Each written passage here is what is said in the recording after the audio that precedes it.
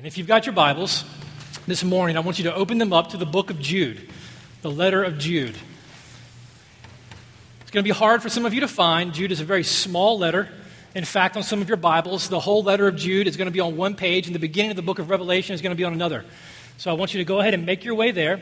And while you're trying to find the book of Jude, I'm going to give you some time and introduce what we are going to be doing this morning, but what we're going to be doing throughout the entire fall with you.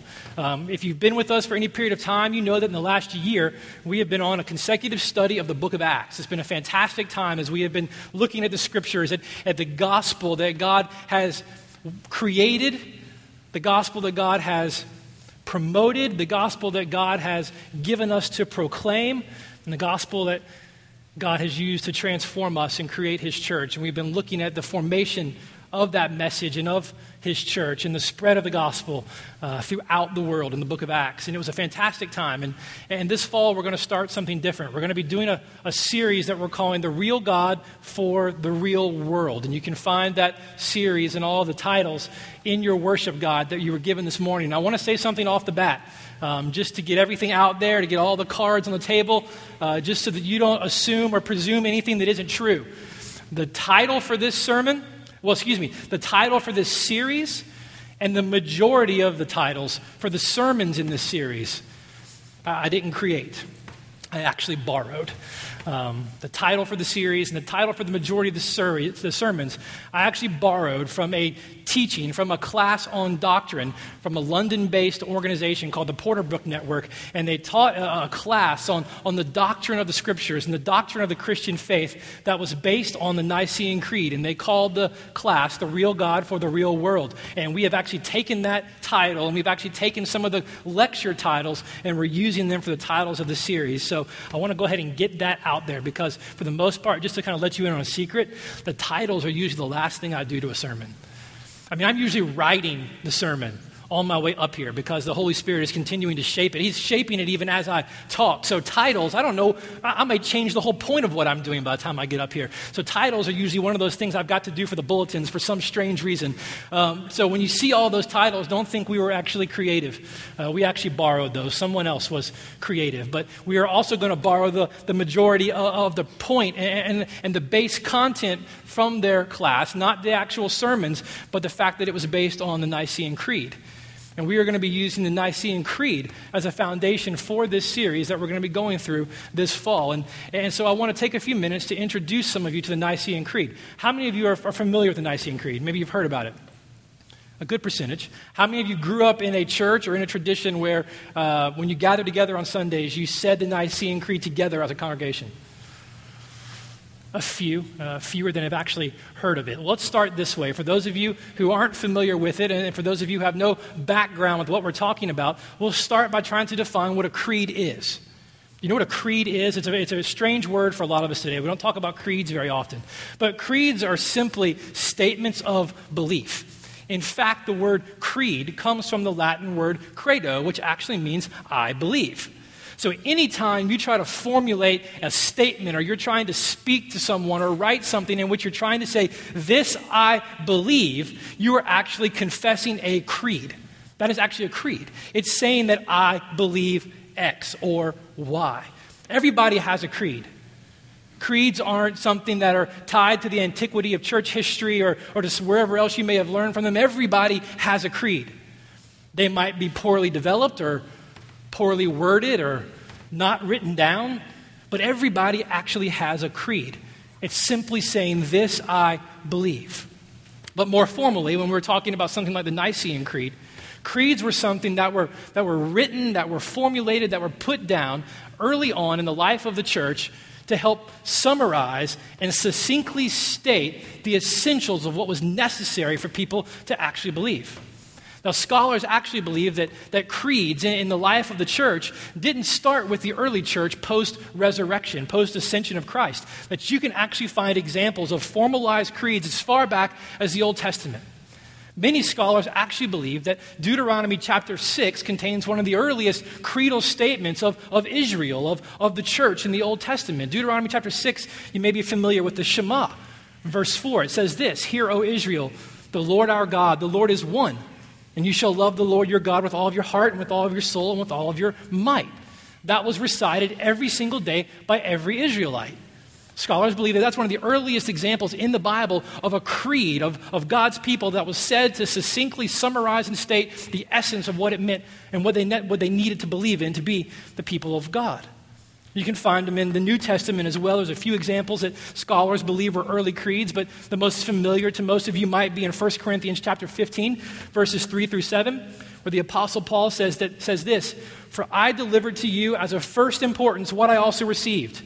And they believe this to be an early creed of the church, that Christ died for our sins in accordance with the Scriptures, that he was buried, that he was raised on the third day in accordance with the Scriptures, and that he appeared to Cephas and then to the 12. And then he appeared to more than 500 brothers at one time, most of whom are still alive, though some have fallen asleep. Then he appeared to James and then to all the apostles. Scholars believe that that was a creed that was often spoken in the early church that summarized the essence of, to them, the gospel, the person and the work of Christ, and evidence for the belief that they actually had. But creeds did not simply originate in the time of Christ. It continued on in the early church from as quickly as debatable 70, 80 years after the ascension and the resurrection of Christ. You could find a much shorter and much simpler creed being espoused by the church throughout the Roman Empire that simply said this: Jesus is Lord. And that was a creed that all believers and followers of Christ would profess and would confess in the face of a culture and in the face of a world that demanded that they stand up whenever asked to give the creed of the time, that Caesar is Lord. And so up and against the creed, the belief, the culture of the time that declared that Caesar indeed was Lord, was God, the followers of Christ had their own creed where they would stand in the face of a culture and of a government, and they would say that, in fact, Jesus is Lord. And the confession of that belief cost many of them their lives. For some of you, you've heard of the martyrdom of the famous first century church father Polycarp. This was indeed why he was martyred. When demanded to confess before Caesar that Caesar was Lord, he would not do that. Instead, Jesus is Lord. That confession, that belief cost him his life. And as short and as sweet and as succinct as that creed was, you find in church history they began to develop. As the gospel would spread to different cultures and different regions, and different questions would arise amongst the early followers of Christ, they would begin to succinctly formulate what it was that the scriptures, or what the letters of the apostles that they were teaching, and the teaching that was passed down, what it actually said and what it actually meant. And you find something as early as 190 AD from the bishop of Irenaeus, the bishop of Lyon. He formulated a creed for the church, and it simply said this: the church, though dispersed throughout the whole world, even to the ends of the earth, has received from the apostles and their disciples this faith, the faith. We believe in one God, the Father Almighty, maker of heaven and earth and the sea, and all things that are in them, and in Christ Jesus, the Son of God, who became incarnate for our salvation, and in the Holy Spirit, who proclaimed through the prophets the dispensations of God. The church had a habit of trying to succinctly define for the followers of Christ the essence of what it meant to be a Christian, the essence of what we had to hold fast to as a follower of Christ. Creeds were ways that the early church was able to define the shape and the contours of the Christian faith. And as the gospel continued even from there to spread wider and reach into more cultures and more diverse experiences and more diverse beliefs, it became increasingly necessary again to continue to define and shape and summarize succinctly what it was the church believed. This is what happened with the development of what we call the Nicene Creed, one of the most essential and important creeds in the history of the early church.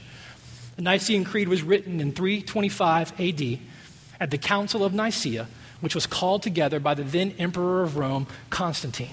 So Constantine decided that these bishops needed to gather together in the city of Nicaea, and they needed to hammer out an answer to a problem that was beginning to tear apart his empire. You see, at this particular time, Constantine wasn't a Christian yet, but he was ruling in the Roman Empire, and he had just conquered an extensive area of land. And as he returned back to his throne in Rome, he became back to a rift and to an argument that had been growing amongst the followers of Christ in his territory in Rome. Now, though he wasn't a Christian, he was sympathetic to the Christian faith because he felt like it could provide a stable and unified environment for his people. So when the church began to argue amongst itself about an essential tenet of its faith, Constantine felt it was necessary to get this thing hammered out once for all. So he gathered 300 bishops of the church into the city of Nicaea, and he said, you guys need to deal with this. You see, there was a professor in Alexandria, a very loved professor in Alexandria named Arius. And Arius had been teaching that Jesus and God were not of the same essence. That Jesus was actually created by God. And though he was created by God, he might be the most representative way for us to actually relate to God so we could actually call him Lord, but he was not one with God. And the church began to rise up against this, and protests began to break out in the streets. But the reality of it was Arius was loved by the church. People loved Arius. He was a nice guy. He taught well. He was popular with the people. And so counter-revolts broke out in the streets of Rome. And as the bishop of Rome was trying to get Arius kicked out of his position, and people began to rise up in his defense, church supporters began to rise up demanding for his role to be kicked out. And so in the midst of this, Constantine gathered these bishops together and he said, you guys need to hammer this out. We need to figure out once for all what the scriptures actually say about this. And so the bishops, 300 of them, gathered together in Nicaea, and they debated, and they overwhelmingly, history records varying numbers of dissension, but overwhelmingly agreed that the scriptures declare that Jesus is indeed God, which is essential to the Christian faith and message. It's essential that they came to the conclusion that Jesus is indeed God, that when they worshiped Jesus, they didn't worship a creature, they worshiped a God. That they were saved and they were created by God. They didn't worship a created being. It was essential they came to this conclusion. And so when they did this and they arrived at this conclusion in 325, they actually began to formulate the essence then of the faith, with this being the central tenet. And they wrote what became known as the Nicene Creed. And it goes like this. I'm going to read it to you. It says, we believe in one God, the Father Almighty, maker of heaven and earth and all that is, seen and unseen. We believe in one Lord, Jesus Christ, the only Son of God, eternally begotten of the Father, God from God, light from light, true God from true God, begotten, not made, of one being with the Father. Through him all things were made. For us and for our salvation, he came down from heaven, was incarnate from the Holy Spirit and the Virgin Mary, and was made man. For our sake he was crucified under Pontius Pilate. He suffered death and was buried. On the third day he rose again in accordance with the Scriptures. He ascended into heaven and is seated at the right hand of the Father. He will come again in glory to judge the living and the dead, and his kingdom will have no end. We believe in the Holy Spirit, the Lord, the giver of life, who proceeds from the Father and the Son, who with the Father and the Son is worshiped and glorified, who has spoken through the prophets. We believe in one holy Catholic and apostolic church. We acknowledge one baptism for the forgiveness of sins, and we look forward to the resurrection of the dead and the life of the world to come. Amen. And ever since 325 AD, the Nicene Creed has been the predominant creed used in the discipleship of the church. It has been the predominant, succinct summation of the essentials of the biblical teaching, the gospel teaching of the church for the cultivation of the soul ever since 325 AD. The Nicene Creed has been used by the church for centuries now to begin to help define and distinguish truth from error. It's been used by the church for centuries now as a foundation for identifying and then refuting heresy. It's been used for centuries now by the church to ensure a consistent body of teaching throughout the church. It's been used for the cultivation of the soul since 325 AD, and it's been used for worship. The Nicene Creed has been used by churches around the world and still used by churches around the world today as a creed and as a confession that the church can say together that this thing we believe. This together we believe. And they can proclaim and confess their faith in the one God corporately together in worship.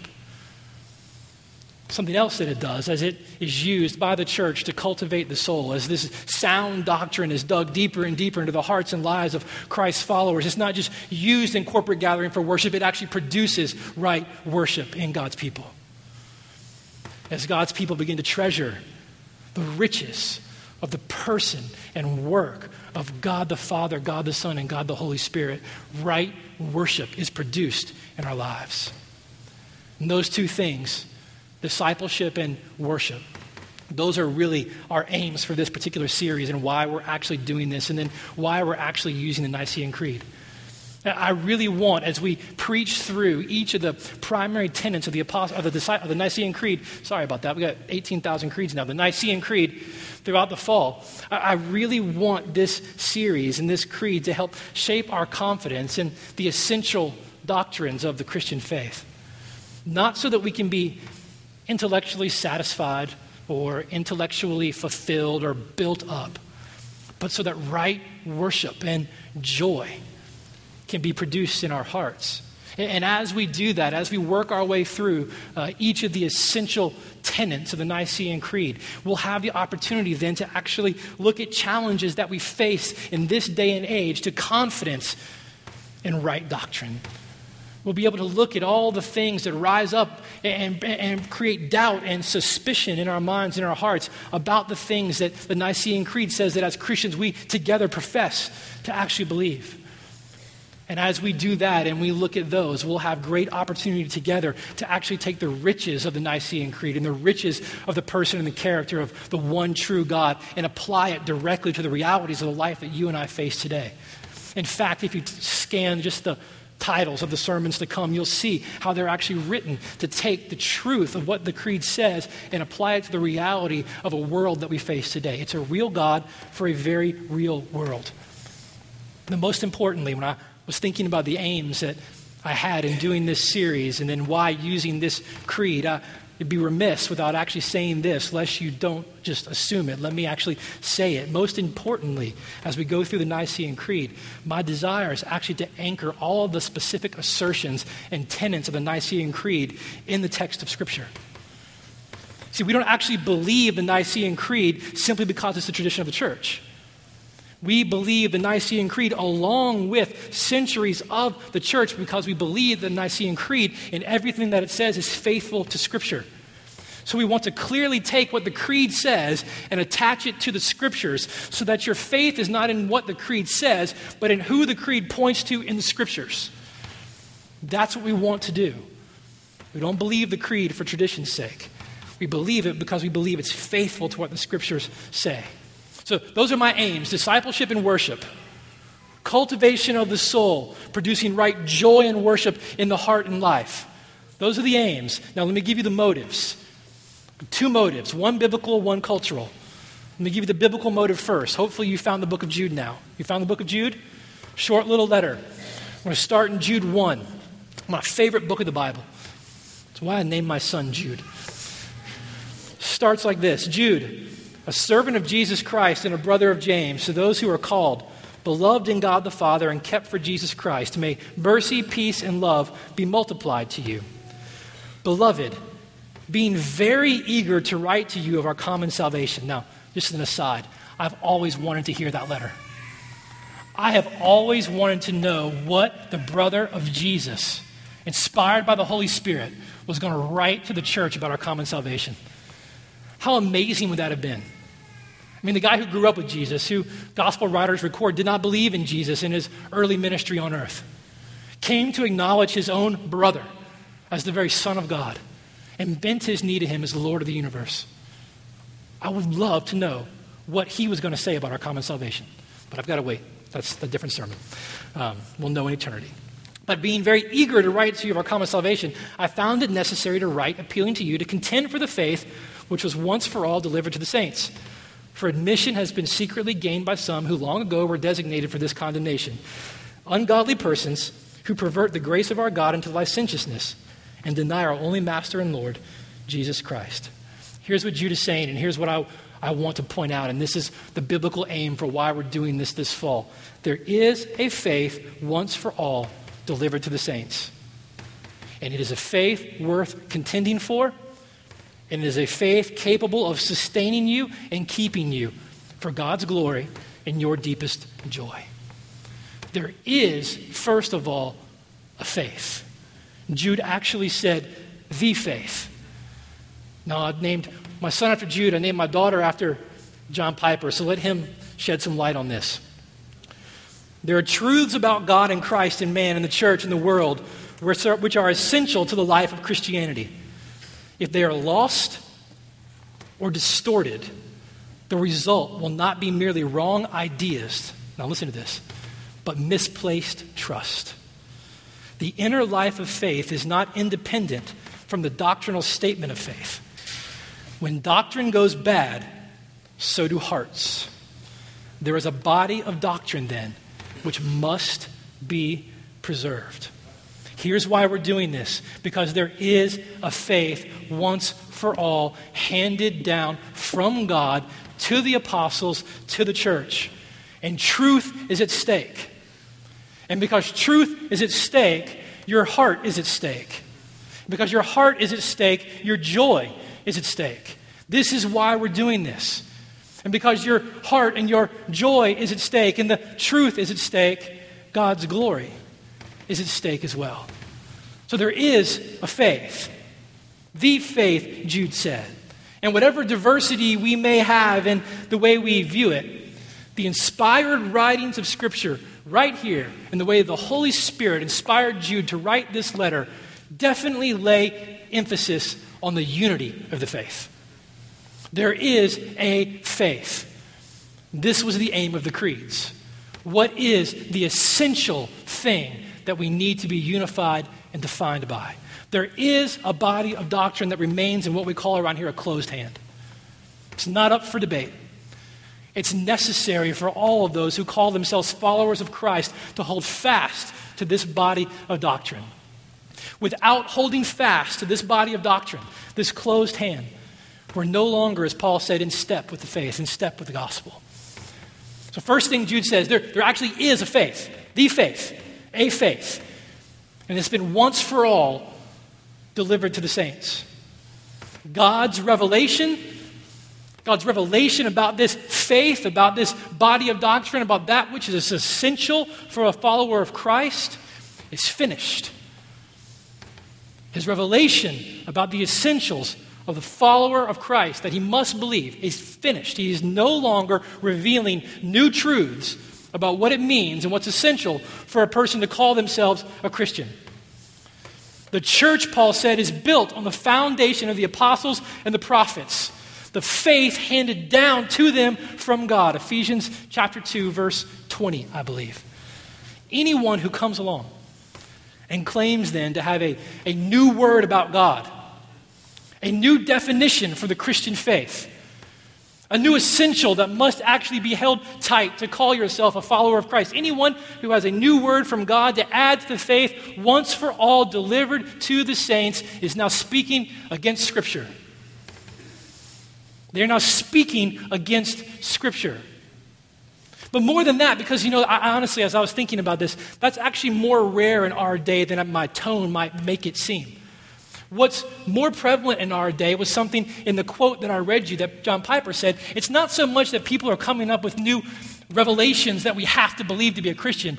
It's that they're distorting that which has already been proclaimed. Distortions of the essentials of the Christian faith undermine confidence, ultimately undermine trust, and ultimately then undermine the glory of God. And so we've got to be clear.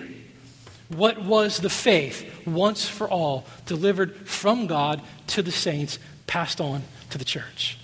There is a faith once for all delivered. This faith, this doctrine, Jude says, is worth contending for.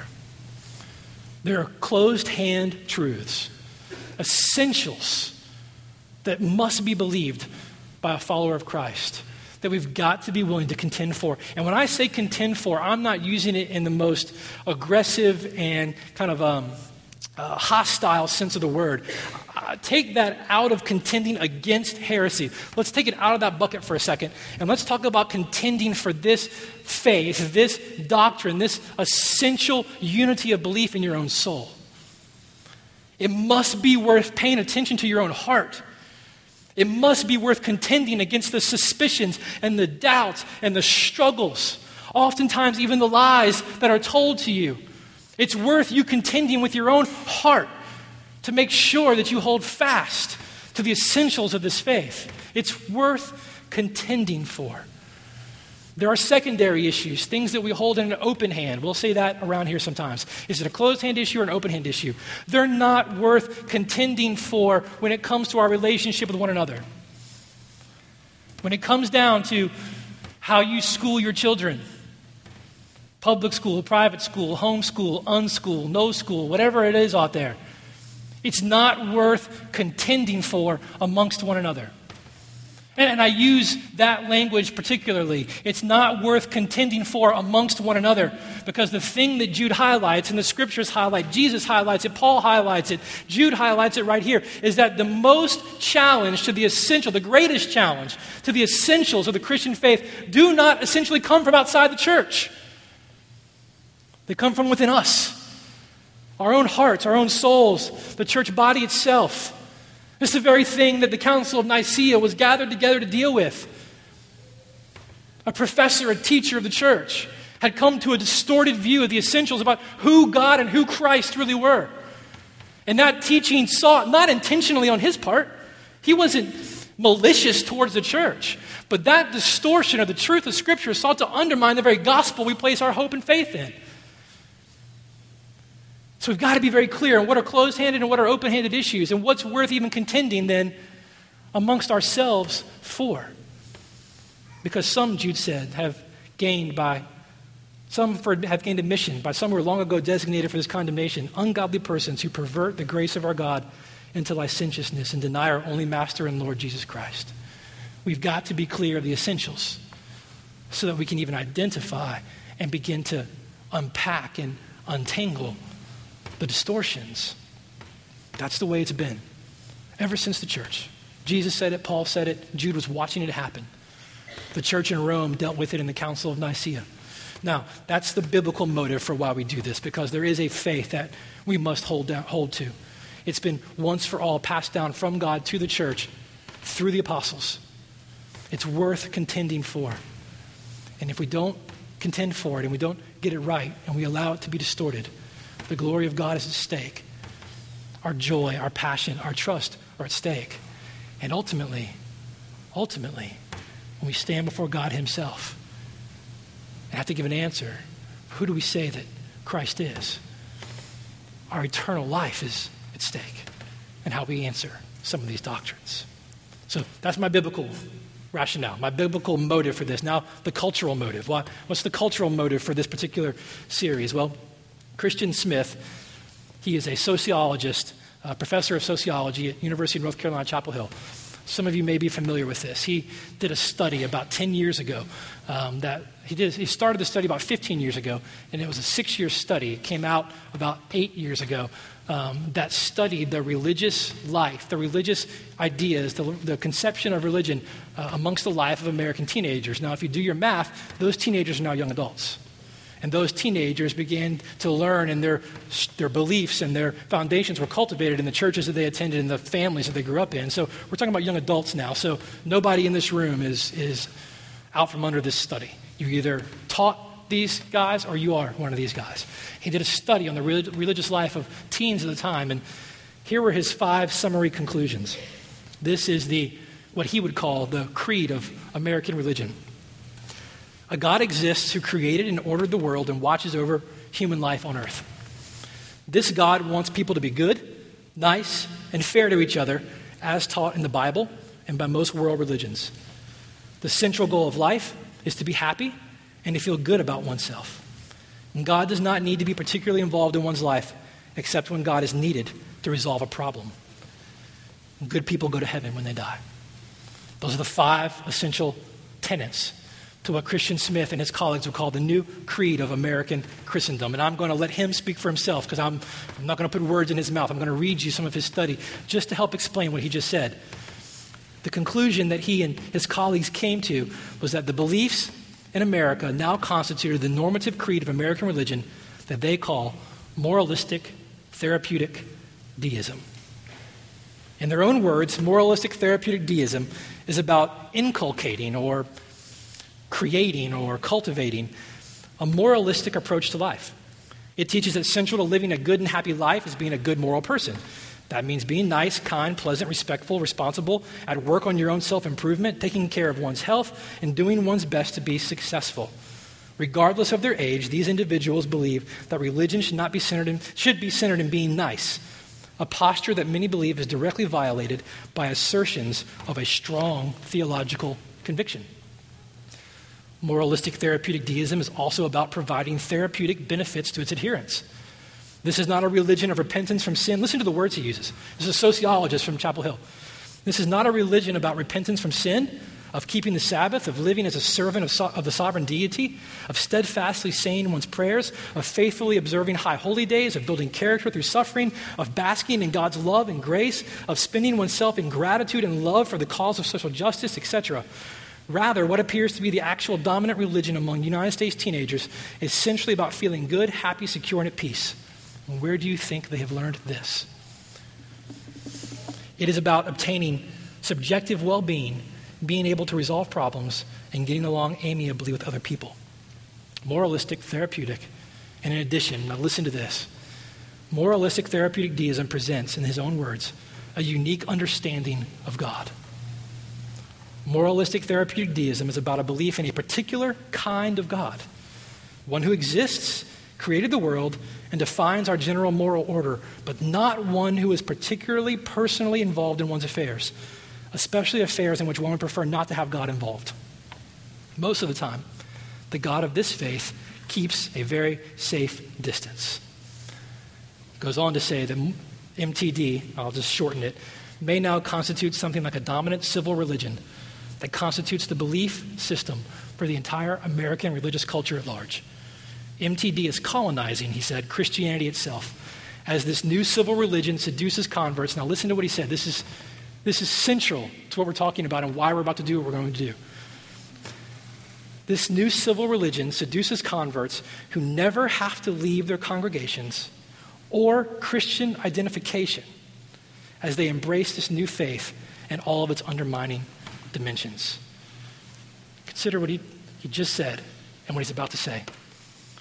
Other more accomplished scholars in these areas will have to examine and evaluate all of what I'm saying in greater depth.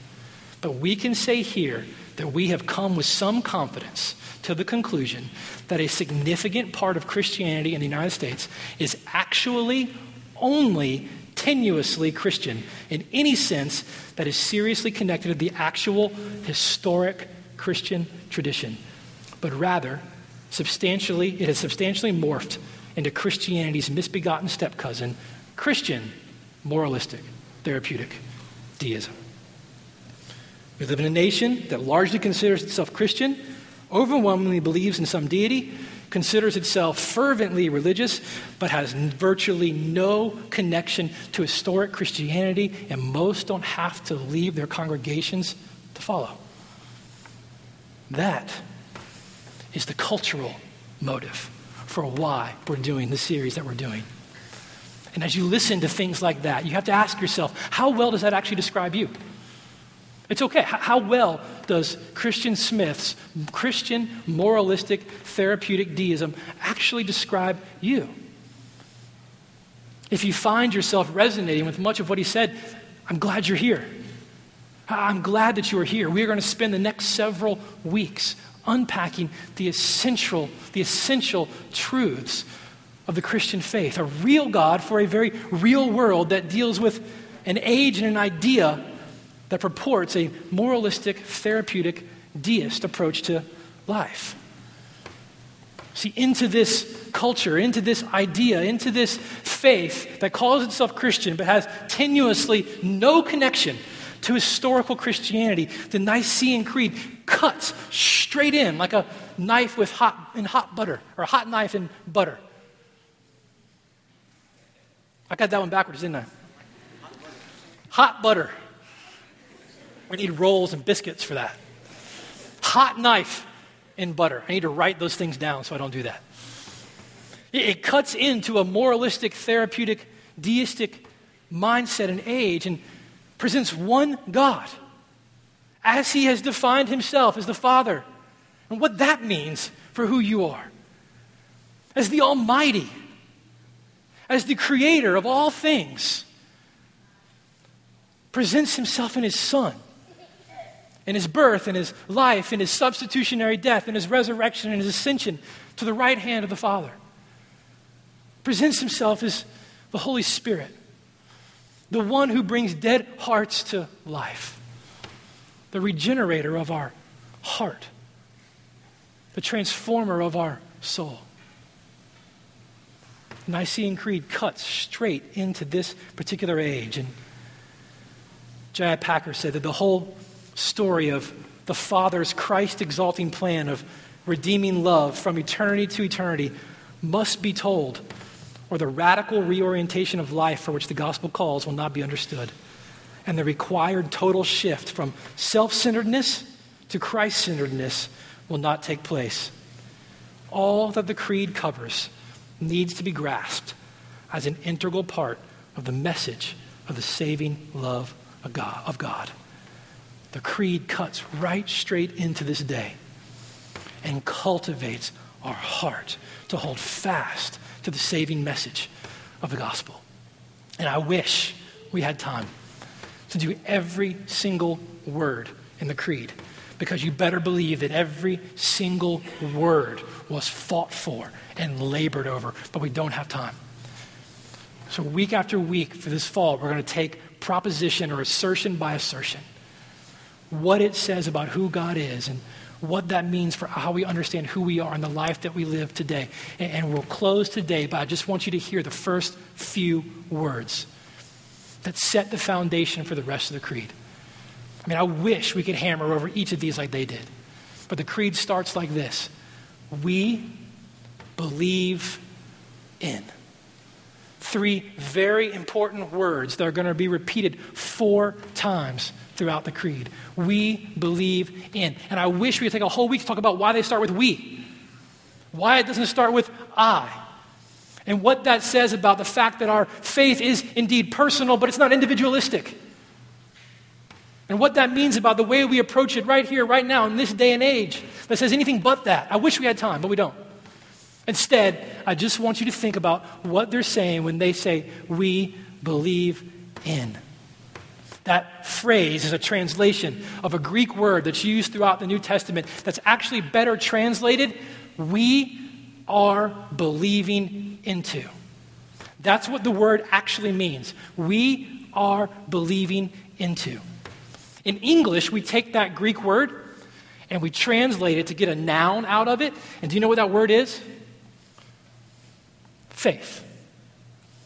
Faith. Not belief, faith. There's a difference between belief and faith. Belief has an element of mental agreement and intellectual agreement to it. Faith is like belief with legs. You ever been in the business world or anything where somebody said, that's got an idea with legs on it? That idea can go somewhere? Belief is different than faith. Faith is like belief with legs on it. This word that they use in the beginning of this creed, we are believing into, sets the stage for communicating to us every time we proclaim it and every time we read what follows it, that we cannot separate what we actually believe from how we actually live. Our faith is a conviction. It's a knowledge that gives birth to a behavior. I think I've told this story here before, but John Patton, who was a missionary to the New Hebrides Islands and a cannibalistic, unreached people group, when he got there and he was doing work amongst some of the tribes on the island, he was coming up against a struggle in translating the Bible in their language the more he began to learn it, because he began to struggle with the fact that this tribe had no word in their language for what he understood faith to mean. How can you translate the Bible? And how can you proclaim the gospel? And how can you demand a response when there's no word in the language for faith? And one day, his biographers recorded, and I like to think it's true because it's a great story, that he was out one day hunting with some of the men on the island. And when they came back in from a long hunt, they gathered back into the huts in which they lived.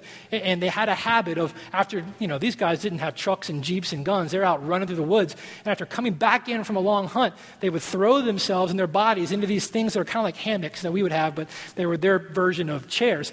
And they would throw their bodies into these hammocks and fall back into them in exhaustion from all of their work. And they had a word for that. And one day, while he was praying and trying to do translation on the scriptures for this tribe, that word came to mind, and he translated faith by using that word that they used for leaning their entire bodies and all of their weight and all of their trust into this hammock. And I think it's one of the most beautiful and dense understandings of what faith actually is. Faith is actually leaning into something with everything that you are, everything that you actually believe, and that it actually constitutes an action with it. They didn't just think that that thing could hold me up. They actually got in it and laid back and allowed it to support their weight. And that's what faith really is. And the one thing about the creed that I absolutely love, and you'll see it week in and week out, is that when it comes to the object of our faith, what we are to lean our entire bodies and our entire souls and our entire beings into is not a set of propositional truths. It's not an idea. They didn't develop a systematic theology with an outline that we had to find a way to agree with and then figure out how we actually responded to it. The creed demands that what we are believing into is not a set of truths, but indeed it's a person. We are believing into one God, as he has revealed himself. And we are believing into his Son, Jesus Christ. And we are believing into the Holy Spirit. And that makes all the difference. Because I can agree with you that something is true. But until I actually do something about it, or allow whatever you have told me or said to me to shape the way I live, I don't actually have faith in it. And I don't actually have faith in you. Let me close with it this way. 2 Timothy chapter 1. Raymond preached from 2 Timothy last week. I just want to show you what this looks like in the scripture. I just want you to see this. And it's going to shape the way we go forward from here out. Paul, writing to Timothy, he said this: I thank God whom I serve, as did my ancestors, with a clear conscience, as I remember you constantly in my prayers night and day. As I remember your tears, I long to see you, that I may be filled with joy. I'm reminded of your sincere faith, a faith that dwelt first in your grandmother Lois. That's where I got my other daughter's name. If I need to quote Owen, I've got my whole family in here.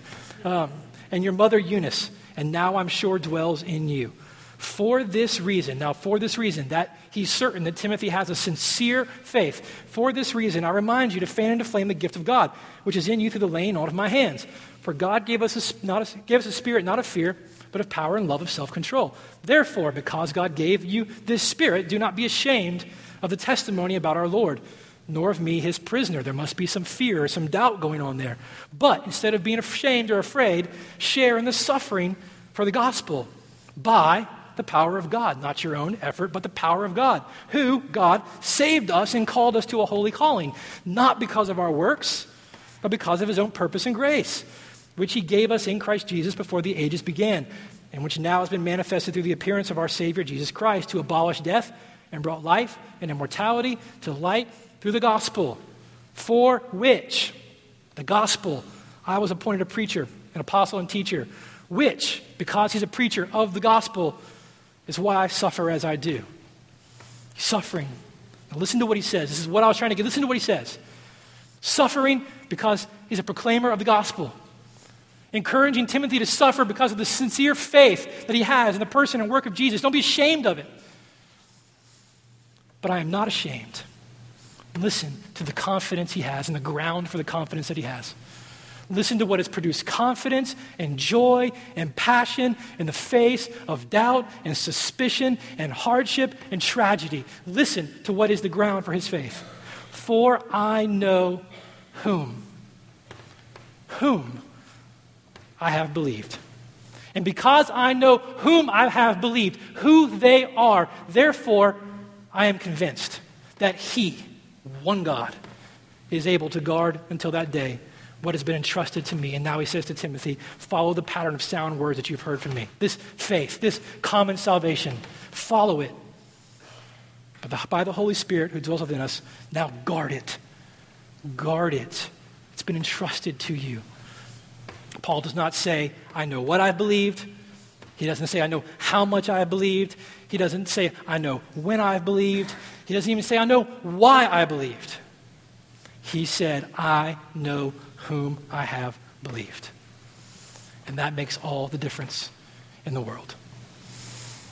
We'll close with a little Spurgeon. Spurgeon, reading that text, he said it's as if Paul is saying, I know the person into whose hand I have committed my present condition, into whose hand I have leaned all that I am, my entire being and weight into. I know who I've committed my present condition and my eternal destiny. I know who he is, and because I know who he is, I therefore, without any hesitation, leave myself in his hands. This is the beginning of spiritual life, to believe in one God, the Father, and in his Son, Jesus Christ, and in the Holy Spirit. Let's pray.